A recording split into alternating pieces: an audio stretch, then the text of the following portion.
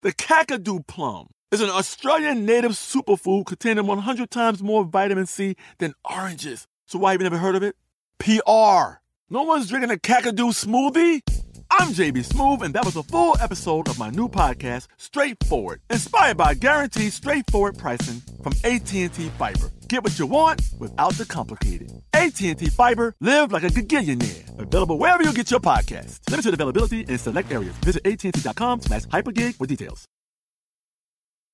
When you buy Kroger brand products, you feel like you're winning. That's because they offer proven quality at lower than low prices. In fact, we guarantee that you and your family will love how Kroger brand products taste, or you get your money back. So next time you're shopping for the family, look for delicious Kroger brand products, because they'll make you all feel like you're winning. Shop now, in-store, or online. Kroger, fresh for everyone. Today's episode is brought to you by Technically Speaking, an Intel podcast. When you think about the future, what kind of technology do you envision? Whatever the future holds, artificial intelligence will undoubtedly be at the heart of it all. Join Graham Class as he hosts Season 2 of Technically Speaking, an Intel podcast, and hear from the minds transforming healthcare, retail, entertainment, personal computing, and more with the help of AI. Tune in every other Tuesday and explore the latest technology that's changing our world today and creating a more accessible tomorrow. Listen to Technically Speaking, an Intel podcast on the iHeartRadio app, Apple Podcasts, or wherever you get your podcasts.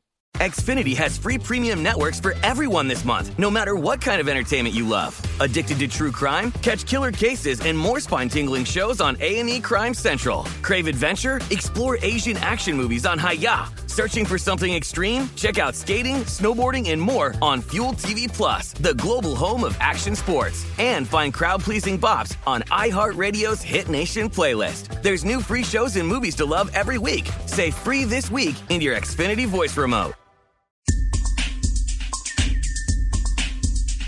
Welcome to Stuff to Blow Your Mind from HowStuffWorks.com. Hey, welcome to Stuff to Blow Your Mind. My name is Robert Lamb. I'm Julie Douglas. Julie, do you remember studying, writing papers, all that jazz back in high school and college? Now I'm doing jazz hands. Yes, I do remember it. I recall frenzy, activity happening at the 11th hour. Yes, I remember. Mostly. Yeah, I remember staying up like all night to write things in college. I remember getting up early to do homework, then being late as I ran off to class, and then finishing the homework in class or skipping lunch to do a homework assignment due that afternoon. Everything was always the last minute. Right, and this is called the student syndrome, right? Yes. Yeah, and it's really common. I'm sure everyone at some point, particularly in their student years, experienced this, where you were just putting everything off because you were making a deal with yourself, saying, oh yeah, I'll do it in a couple of days. I'll do it in a couple of hours, and then bam. Because there's always something more entertaining or worthwhile to do in the present than later on. And I'm sure that would have been something like other studies rather than beer consumption or other libations. Well, I did not consume libations in college for the most part. But okay, what would you have occupied yourself with? Well, it would have been stuff like, Team Fortress or Quake or something, I guess. Okay, yeah. Other leisure activities. Yeah, I wasn't exactly living it up most of my college career, I have to say. All right, well, I don't have any comment on that for myself. Okay. Yeah. Well, but procrastination, it is a huge deal. It is perhaps an inseparable part of who we are. Everyone does it. Mm-hmm. Even the go-getters out there, there's something on that to-do list that's not getting due attention. And it all boils down to procrastination. We've been trying to fight this for ages. Right. We still don't have it completely kicked or anywhere close to it.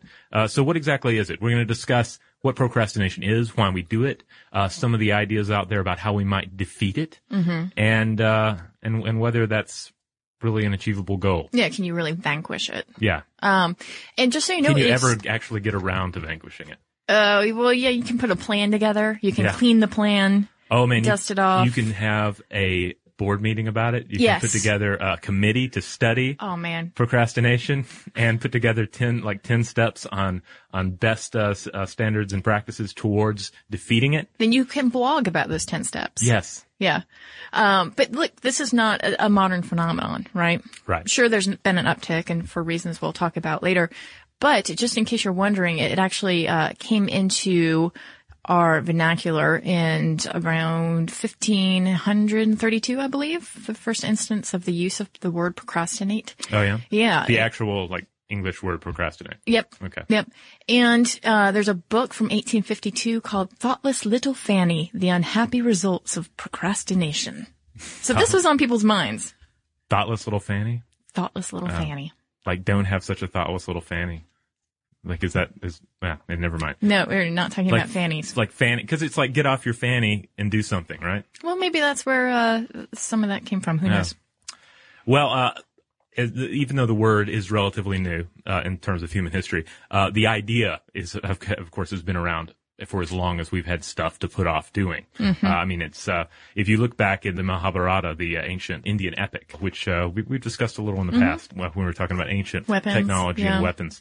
And I've been really into it because I just forced my wife to set through several hours of the Peter Brook Channel 4 filmed adaptation. Peter Brook did like a 9-hour version of the Mahabharata, and then they cut it down to like 6 hours or 5 hours for TV, and then they cut that down to 3 hours for the DVD, and it's really cool, but my wife had to suffer through it because it is a little slow. You know you're a lucky man right Yes, there. Okay. I am. Yes. I am. But there's a part in it where the character Bhishma is talking to King Yudhishthira, and he's telling him about these fish, right? That there are 3 fish in the water, and there's a fisherman coming. This is like the apocalypse for these fish. And one of the fish in the water says, all right, I'm a fish of action. Let's do this. Let's do this. Let's hop to it. Let's get to some water where we're not going to be threatened by this fisherman. And then there's another fish, and this fish is more of a thoughtful planner. And the fish says, look, I'm going to think this over. I'm going to do a little research. I'm going to crunch some numbers. And then when the time for action comes, I will act, and I will be prepared to act. And that's good. Both of these fish are great. But then there's a third fish, and that third fish is just like, meh, I'm not going to worry. Well, is that fish just completely hamstrung by the idea and therefore becomes a slacker fish? Yeah, kind of just a slacker fish. Just like isn't going to act now, isn't going to put forward the effort to act now, is instead going to just be like, well, what the fisherman does tomorrow is completely out of my mind. So, Bhishma says, thus everyone meets with destruction, like the procrastinating fish, who from want of intelligence cannot divine the hour of danger. That man, again, who regarding himself clever does not seek his own good in proper time, incurs great danger, like the Sakula who had presence of mind. So it's really interesting. Ancient texts are already talking about the wisdom behind tackling procrastination. You don't have to act right away. You don't have to be the person that's like, oh, here's a challenge, I'm on it. At least be the fish that is planning things out and preparing to act. Yeah. And as we'll discuss in this, you tend to see like 2 types of procrastination with anybody. We're either putting off something that we really do not want to do, like taking out the garbage or unloading the dishwasher or doing our taxes, something like that. Or we're putting off something that we really want to do, or we think we really want to do, or we feel like we should want to do. So the stakes are higher in that instance, right? Yeah. And the expectations and probably the fear surrounding it. Right. If you look in Islam, the Arabic word for procrastination, taswif, primarily concerns the postponement of good deeds. So there's more of an emphasis in Arabic on procrastination as the putting off of, say, doing this great endeavor that you were planning, writing that book you always wanted to write, or finally donating to charity, or whatever your particular. So there's more of a lighting of the fire under the duff to get things done. Yeah. And then, hitting on Buddhism, here's a quote from, Surya Das, an American-born Lama in the Tibetan Buddhist tradition, and he says, we have to stop procrastinating, pretending that we have forever to do what we want to do and be what we long to be. So he ties in this whole idea that a lot of procrastination is sort of, on some level, feeling like we're going to live forever, and we have indefinite time to achieve these various goals, obligations, dreams, etc. C.S. Lewis, of course, the Christian writer and sci-fi fantasy fictioner, says, there is no other day. All days are present now. this moment contains all moments. I really, I enjoyed sort of looking around and seeing what different people had to say about it. So we've been thinking about it for a long time. There's a lot of philosophy and religion tied up in actually stirring people to action and stirring yourself to action.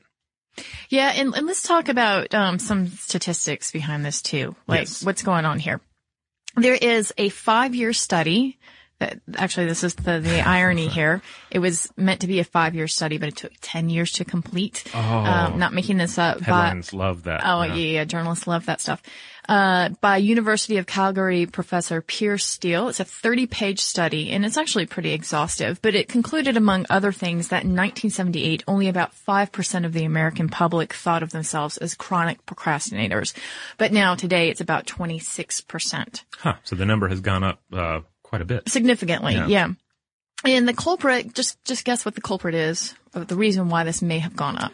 Oh, let's see, the last 25 years? Mm-hmm. I'm guessing the internet? Yes. And all its lovely distractions? That is exactly it. Piers Steele also attributes it to the Minesweeper game.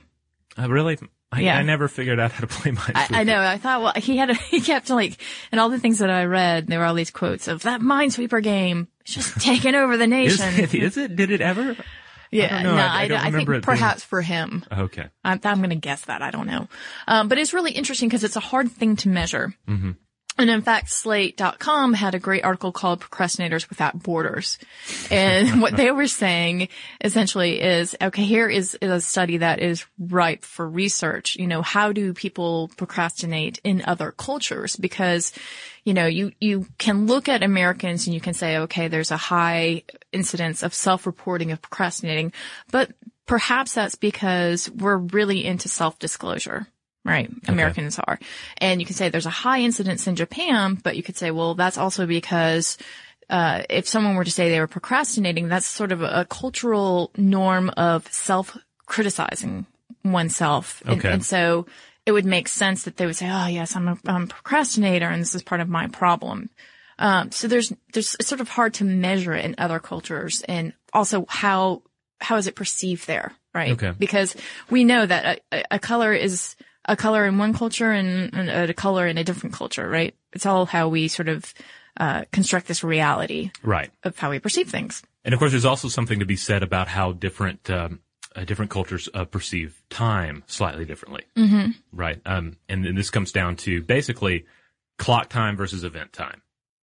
Yes, and there's nature time too, right? Right, yeah, nature time as well, which of course is just it's light out, it's dark out. Right. The sun's coming up, the sun's going down.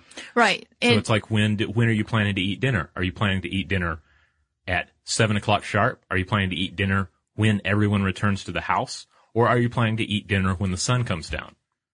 Right, These are exactly. not all necessarily the same time. Right. In different cultures, it could be wildly different times that they actually occur. Robert Levine is a social psychologist and the author of A Geography of Time, and he maps the different perceptions of time between urban and rural settings, corporate cultures, ethnic groups, and academic disciplines. And he puts forth the idea of a multi-temporality. Okay. So it's sort of this idealistic, like, you know, possibly we could start to move between nature time, event time, and clock time, depending on the situation. But what you'll see is that in most Western cultures, we work on clock time, monochromic time, right? Monochronic time, rather. And that's a linear timeline. It moves us from one task to another. Where if you're in event time in another culture, then let's say that you make a date to study with someone. Mm-hmm. And you make the date for 7:00. And in event time, you wouldn't actually be expected to show up at 7:00, because what might happen between you showing up for that time and when you actually do is that a friend could come over and want to listen to music. And so it's much more like, okay, well, I'm just going to go with the now. Uh-huh. And it's less of a concern about the future. It's more like what's going on right now. So it's like dudism. The dude abides. Yes, it's very much so like this. And Levine found that the quicker we speak, walk, eat, and drive, the more of an economic boom we get right there. So the communities that are much more structured around clock time tend to be ones that, and this is no surprise, have bigger economies, more luxuries, higher incomes, and so on and so forth. And I thought this was interesting that the top 5 countries using the index of pace of life, as he calls it, or time consciousness, from fastest to slowest are Switzerland, Ireland, Germany, Japan, and Italy. And the 5 slowest, or least time-conscious countries are Syria, El Salvador, Brazil, Indonesia, and Mexico. Huh. Yeah.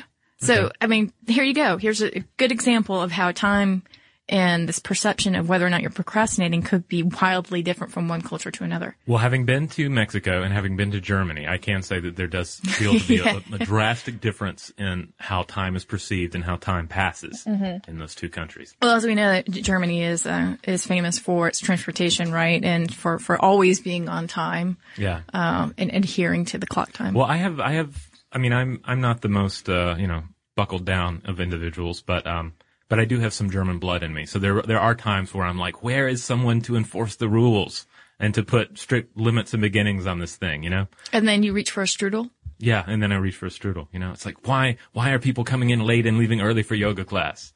This should not be permitted. So I don't have a problem. I've got Dutch on my side, so I just wear okay. wooden shoes. Oh, okay. Yeah. That's got to make down dog really difficult, though. It does. Yeah. It does. It's a challenge. Yeah.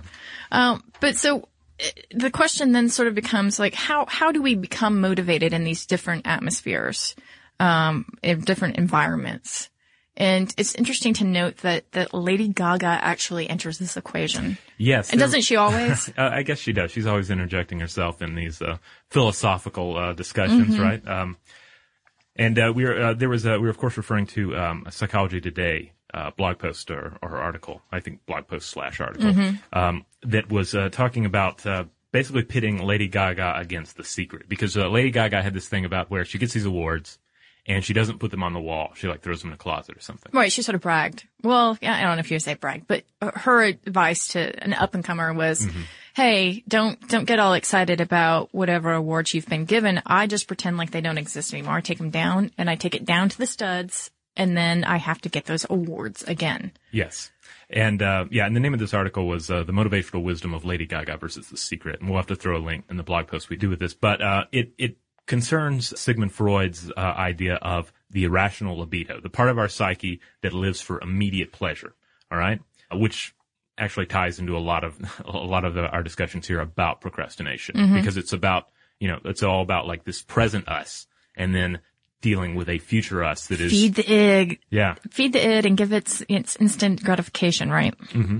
So, in order to accomplish this immediate pleasure, the libido uses what Freud termed a primary process, where it produces a memory image of an object needed for gratification in order to reduce the frustration of not having been gratified yet. Okay. So basically, this would be, and like an example of this would be like if someone was like, man, I sure wish I was a rock star. That looks great. And then you imagine yourself as a rock star and you just sort of sit there in your high school class or behind the wheel and you sort of stare off into the distance and see yourself as a rock star. And in doing that, scratch that itch. And then the itch is scratched and you're like, okay, I'm dead. I'm good. Now back to what I was doing. Okay. So this is the fantasy part of it, right? And this is how it relates to The Secret. Yeah. We imagine everything from revenge to accomplishment, whatever it may be, without doing anything, and we receive the pleasure from the image alone. And then of course, The Secret, on the other hand, can we say what the secret is? Can we be sued for revealing the secret?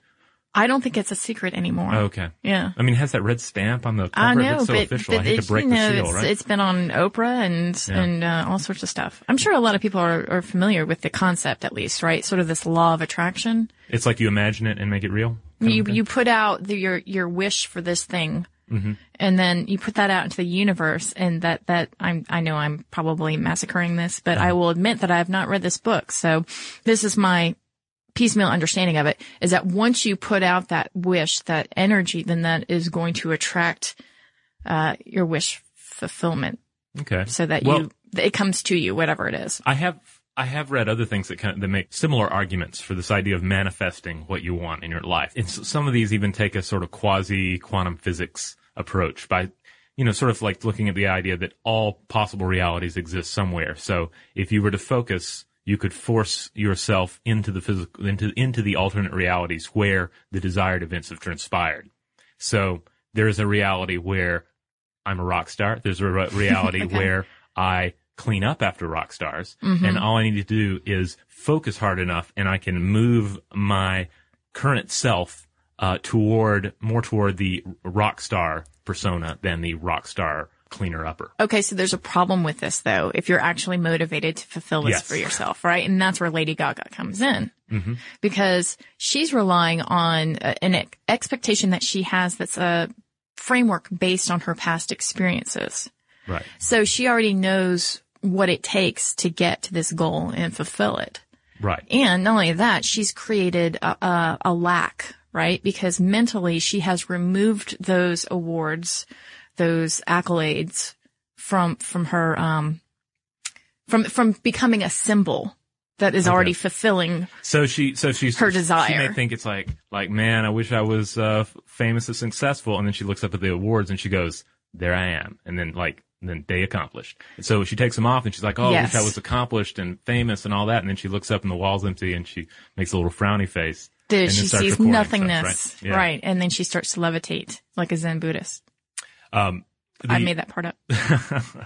So, over the last decade, as this article lays out, there was a study at New York University, and they used 3 different groups to study which of these approaches is more successful. There's a fantasy group that essentially follows the path of the secret here, and they imagine what they have already desired, having come true.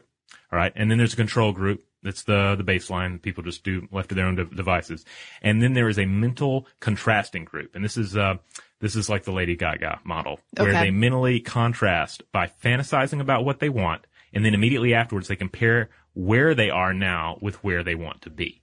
So this would be the whole, fantasizing about being a rock star and being like, oh, that's kind of cool in my head. And then you suddenly you're back in reality and you're like, whoa, I'm not a rock star at all. And then perhaps imagining the steps that would take you to that desired reality. So anyway, the results show that the Lady Gaga styled mental contrasting always does a better job than pure fantasy. And so the suggestion here is that the secret mode is kind of flawed.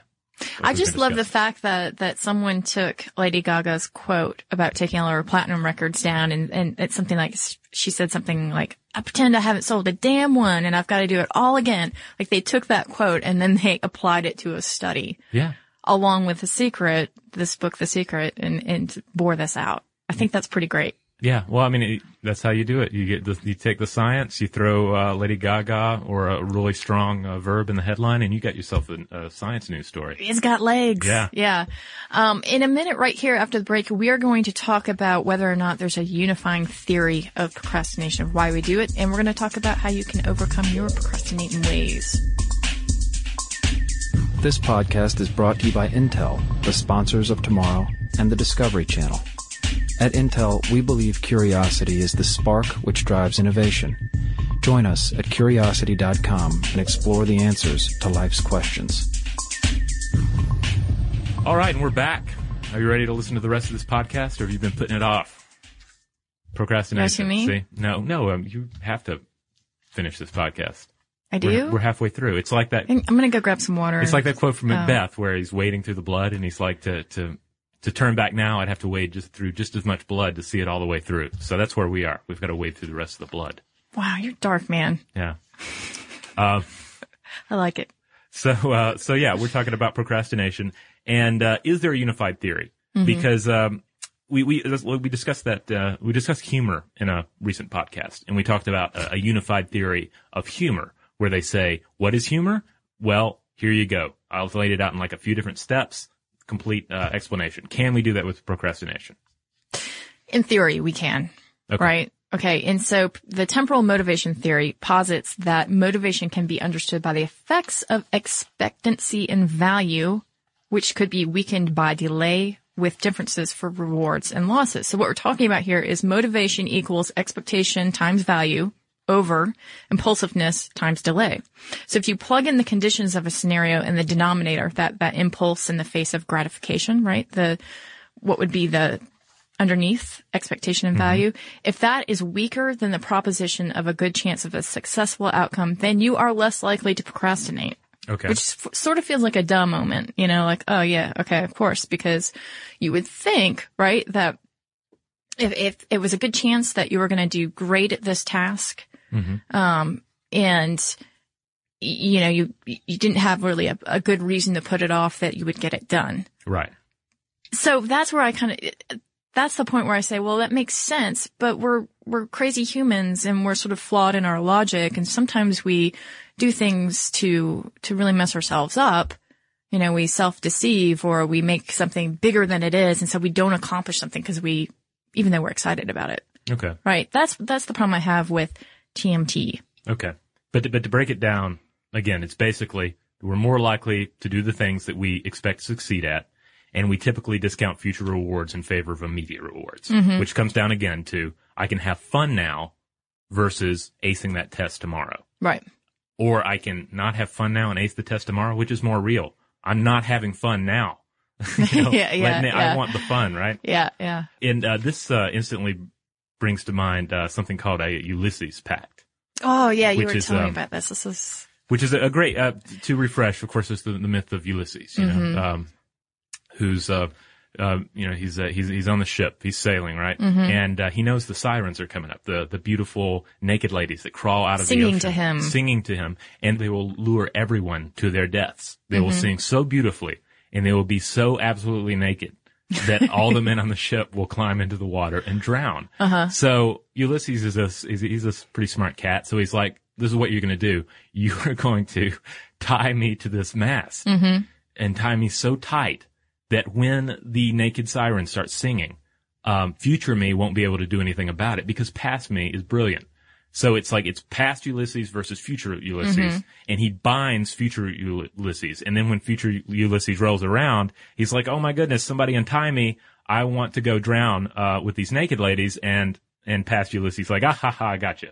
Yeah, well, and I think what's interesting about this is that he's got the long-term goal in mind, right? Yeah. So that's really, and we're going to talk about this a little bit more about how you do vanquish procrastinating, but that's a really big, important part of that. He's got the past experience to draw on, and he says, naked ladies, yeah, I've seen them before. My big goal is to get past you guys and live. It reminds me, did you ever watch Strangers with Candy? Oh, yes. Do you remember Jazzy? Oh, who's Jazzy? Jazzy was the, like the old jazz singer band teacher that was in one episode, but he was really attracted to the ladies, so he had to put a Post-it note on his hand that says, don't touch the girls, Jazzy. And so there's a scene where he's like reaching after, a girl's hinder. And then he sees the Post-it note and he goes, you're too fast for me. And, it's hilarious. But it's a sample. So it's like the opposite of the, Ulysses Pact. No, it's exactly the same. It's past Jazzy, influencing future Jazzy and saying, hey, future Jazzy, don't do anything stupid. I see. So the Post-it note was, yes. Yeah. But so a Ulysses Pact is sort of the same thing. And it comes back around to that idea that we're always going to go for the immediate pleasure is going to appeal to us more than the distant pleasure. Even if the immediate pleasure is something as fleeting as candy is good versus the distant pleasure is living longer or being healthier. You know, you can tie this into any number of addiction scenarios. Well, and you were telling me about, I think, the ultimate example of this that you heard on Radiolab. Yeah, it was where, all right, so what can go up against this? What can defeat the immediate desire for pleasure? If future greater pleasure won't do it. And the thing is, you need something that you have in the present really strong. So there's a really strong emotional feeling. An outcome that's so repulsive that you would be completely shamed with yourself. So this lady was trying to quit smoking. So she made a pact with herself, ironclad pact. If I smoke, I will donate a whole bunch of money to the KKK. $5,000. Yes, $5,000. And she was a big civil rights supporter. So this was just against the idea of doing this stood against everything she believed in. It would be like the ultimate, like not only just humiliating, but she would be supporting a racist group that she despises. So her current shame, her current displeasure, however you want to frame it, her current adversarial position to the KKK way outpowered the present urge to smoke. Right, because she would say, like, she'd wake up in the morning and she'd reach for a cigarette and she'd think, oh, no, I can't. Right. I cannot do this. Yeah. It's kind of like it's like if future Jazzy was calling up present Jazzy and Present Jazzy's like, I don't know, Future Jazzy. If you were here, maybe you could talk me out of this, but you're not. And Future Jazzy's like, well, who's there? Who can actually talk to him? And he's like, oh, I'll call up his revulsion to this, you know? Right, So, yeah. That's all Jazzy needed. yeah. So it's pretty cool. Yeah. And I think what's interesting about that, again, is just going to this idea of like, how do you really overcome procrastinating? Because we're so good at self-deception again. And this is from a side blog, How to Avoid Procrastinating. Think concretely. And there's a clue right there. You have to be less abstract and more concrete about the decisions that you make. So, and also about how much time it's going to take to do anything. Oh, yeah, Hofstadter's law, right? Yeah, Hofstadter's law that says that anything we think about doing is basically going to take longer than we think it will. Even if you take into account Hofstadter's law, it's still going to take longer. Yeah, like there's no, it's got a recursive quality to it. Yeah, so we end up with, it's called, we end up with the planning fallacy, where we plan to do something and we're never going to time it just right. You can pencil in 8 different things to do on your vacation day or in your work day, and you're not going to get to all of them because everything takes longer than it should, or you're not factoring in travel between the things, you know? Yeah, yeah. All right, so what are your tips here? My tips? Yeah, not that we normally give tips, but, you know, we're researching this. We thought we'd share it with you guys. Okay, so I ran across a number of different suggested ideas. One is the idea of setting up dummy goals. Mm-hmm. Like, don't set up big goals, but set up dummy goals. And, yeah, so it's like, and part of this, the source I was reading this on, tied it into the paradox of hedonism, which is if you seek happiness or pleasure, you won't find it. But if you set a goal of, say, winning a karaoke challenge, you might just have fun trying to achieve that. So in a way, it's kind of like shoot for a lower star. and you just, you know, it's kind of like setting more realistic goals, but also setting dummy goals along your towards your ultimate goal. Okay. All right. So there's this idea of structured procrastination. You can't defeat procrastination, but you can structure it. You can turn one negative quality against the other. And this comes from John Perry, a professor of philosophy at Stanford University. Mm-hmm. And it basically comes down to, all right, procrastinators have excellent self-deceptive skills. So, so you have this to-do list. And like we were saying, one of the big things about procrastination, we all have a to-do list, and we never end up finishing it, so we're always unhappy because we have an incomplete to-do list. Right. So he's saying, all right, you have on this to-do list, move an item that you need to accomplish further down the list. Like, say your number one goal for the day is to actually sit down and do your taxes. And then you have things like, clean out the dishwasher and, feed the cat, mop the floor. All right. So we've all been in this position. You really don't want to do your taxes. So you find yourself achieving these, going after these other, achievable goals, like doing my taxes is going to take forever. I'm not really certain about my ability to do it right, but I can wash that floor. I can feed that cat. I can unload that dishwasher, at a perfect level of success. So you end up doing those things you feel you can succeed at better. But anyway, the structured procrastination idea is to not put the taxes at the top of the list. Put it a little further down, and then you will end up skipping the other things. You'll be thinking like, I don't want to just unload the dishwasher.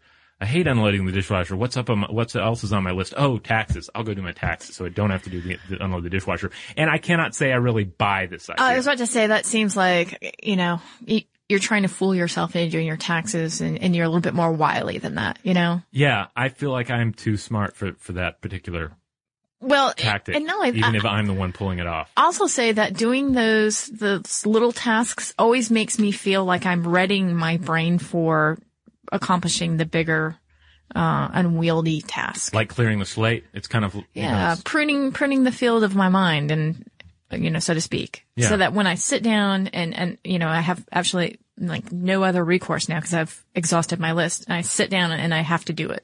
Well, it's like in a video game. Say you're fighting 3 lesser opponents and 1, stronger opponent. And it's the idea of picking off the 3 smaller ones. Yeah. So they're not nipping at your heels when you're trying to tackle the really dangerous opponent. Exactly. Yeah. And I don't know if that worked for other people, but, it's certainly, it is procrastinating, but it's helpful procrastinating if you actually follow through with the final thing that you're wanting to do, right? I do like the feeling, like if I'm working on stuff there are a lot of different tasks that fill our days here at How Stuff Works. And it ranges from really cool stuff like the podcast or writing an article to more mundane things like picking out which blogs to put on the homepage or, you know, things of this nature. And I feel like even though those smaller tasks are not necessarily very skill intensive, I like the feeling of having the day cleared to tackle one challenging and or fulfilling task. Yeah.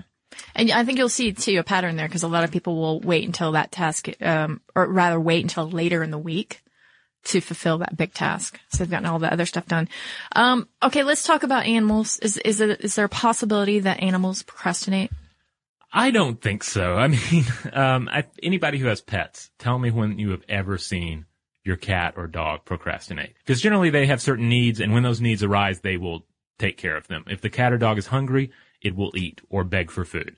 If it needs to use the restroom, it will at least try to go outside or go to its required place of toiletry. So yeah, you don't see a lot of procrastinating, but how would you? I mean, the other behavior is hard to report, right? Right, because the other big thing is they don't have a lot else to do. I mean, it's not like they have a lot of long-term goals, dogs and cats, or any animal really. Even the really Herculean tasks that various animals engage in, such as like long-distance travel or some sort of like complex or taxing mating ritual, they're just going to do them. There's no putting it off. It's just. That's what you do. And they don't have any additional tasks. Like they're not wanting to become rock stars or write books or do their taxes or anything of this nature. Well, we don't know their hearts. Maybe they do want to become rock stars. But I will say this, Slate.com, again, the article Procrastinators Without Borders talks about lab-induced procrastination in animals. So it's really important to talk about that lab-induced. James E. Mazur, he's a psychology professor. He was studying the procrastination habits of pigeons, and he trained them to peck illuminated keys at irregular intervals in exchange for a tiny wage in bird feed at the end of their workday. I know all of this is crazy. The wage was higher for the birds that worked most consistently and didn't take any breaks. In the end, pigeons turned out to be such layabouts that even a 4-fold increase in food could not incite them to peck in a timely fashion. This may be the most ridiculous thing I've ever heard. I mean, it's insightful. Don't get me wrong. I'm not saying this is like wasted science or, you know, shrimp on a treadmill or anything like that. Did you say shrimp on a treadmill? Oh, yeah. It's the latest thing making the news is that, you know, it's like certain groups politically love to rail against scientific studies that they judge as ridiculous and pointless. Right. So they'll pick out one little aspect of a study, such as shrimp on a treadmill, and then they'll go nuts over it. Right. Money, you know, university or tax money is paying for shrimp on a treadmill, whether tax money is actually involved or if the study involves a whole lot more besides shrimp on a treadmill. But at any rate, the idea of teaching pigeons to procrastinate, I mean, it's such an artificial scenario here because you're taking an animal and then you're imposing this very human You're giving them a wage. You're giving them a wage and a task, and then you're judging them on their ability to, on how steadfast they are with this stupid job you just gave them. Well, see, if anything, I think that it just it points to the fact that procrastination is inherently a human invention, and it's probably just a clause that we have in the invention of time, right? Yeah, well, it's kind of like we've given these pigeons some stupid things to do, and then they're not that really into doing them. We give ourselves so many stupid or unachievable things to do, and then we have a hard time rallying to go do them. So it's actually a very telling study, I think. Yeah, that's what I think. It just keeps pointing back to the humans, not the animals. Yeah. Like why did you invent taxes? Why do you have these taxes to do every year? Because it's like that's the same system. We invented it, and we're not that into it. So by inventing complex tasks and long-term goals, we invented procrastination because it doesn't really gel naturally with the brain that we've evolved. Well, if you're following the Matrix theory, then it's just one of the ways to occupy ourselves, right? Yeah, I guess. So that we just don't all die in the vine.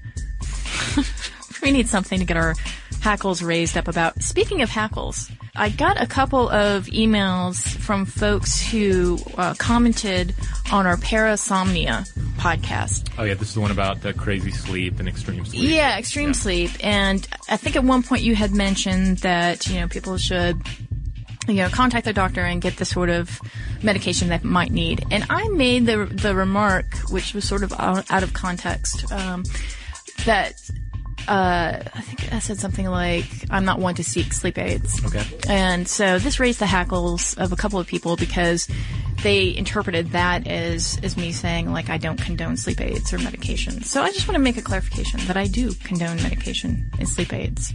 Okay. I think that I had said that, I was trying to remember this, because we had a previous conversation, and I had said something like, I don't usually use sleep aids, but I probably should.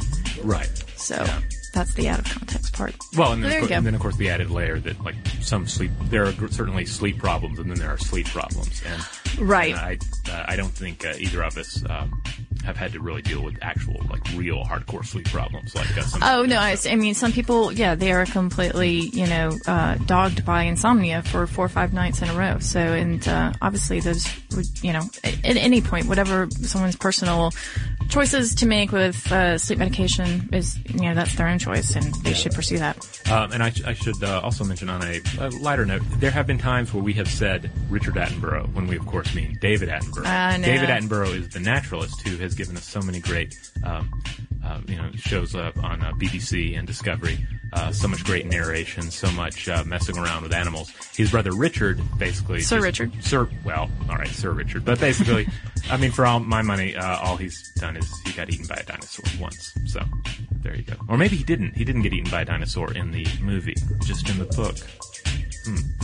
Okay. Anyway, David Attenborough, he's the one we like. Yep. So there you have it. If you would like to keep up with us, find out what we're blogging about, what we're podcasting about, what we're thinking about podcasting about, you can find us on Twitter and Facebook. We are Blow the Mind on both of those. One word. Yep. And I'm very curious to know what your favorite procrastinating activity is. Yes. What do you do to put off the inevitable? So, and if it's listening to this podcast, keep it up. Yeah, that's right. So feel free to share with us at blowthemind@howstuffworks.com.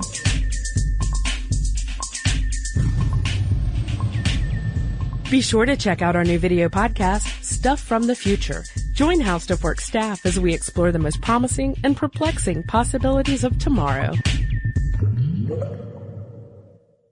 Today's episode is brought to you by Visible. The future of wireless is here, and it's transparent. Switch to Visible, the wireless company that makes wireless visible. Get a one-line plan with unlimited 5G data powered by Verizon, just $25 a month, every month, taxes and fees included. No hidden fees, no surprises, no, really. What are you waiting for? Get with the times and switch to Visible at Visible.com. Monthly rate on the Visible plan for data management practices and additional terms, visit Visible.com. Are you still searching for your perfect place to call home? Well, now is the time to buy at Fisher Homes. If you're looking to move in before the end of 2024, May could be your last opportunity to start building your dream home and close before the year's end. If you're hoping to move in even sooner, Fisher Homes also has homes that are move-in ready and waiting for you, where you can start enjoying the benefits of homeownership even faster. Schedule your personal tour with a new home advisor today at FisherHomes.com and make this spring the season you find your perfect home sweet home. Hey everyone, this is Jody Sweeten from the podcast How Rude, Tanneritos. I've been needing a quick getaway with my family, and the 2024 Hyundai Santa Fe is the perfect vehicle to take us there. It has standard third-row seating, so I'm able to pack my entire family, plus pets, in the car, while also having enough room for our camping essentials. Available H-Track all-wheel drive will get us through any dirt trails, and available dual wireless charging pads will ensure we never have to worry about getting stuck with a dead phone in the middle of nowhere. Visit HyundaiUSA.com or call 562-314-4603 for more details. Hyundai, there's joy in every journey. Xfinity has free premium networks for everyone this month, no matter what kind of entertainment you love. Addicted to true crime? Catch killer cases and more spine-tingling shows on A&E Crime Central. Crave adventure? Explore Asian action movies on Hi-Ya. Searching for something extreme? Check out skating, snowboarding, and more on Fuel TV Plus, the global home of action sports. And find crowd-pleasing bops on iHeartRadio's Hit Nation playlist. There's new free shows and movies to love every week. Say free this week in your Xfinity voice remote.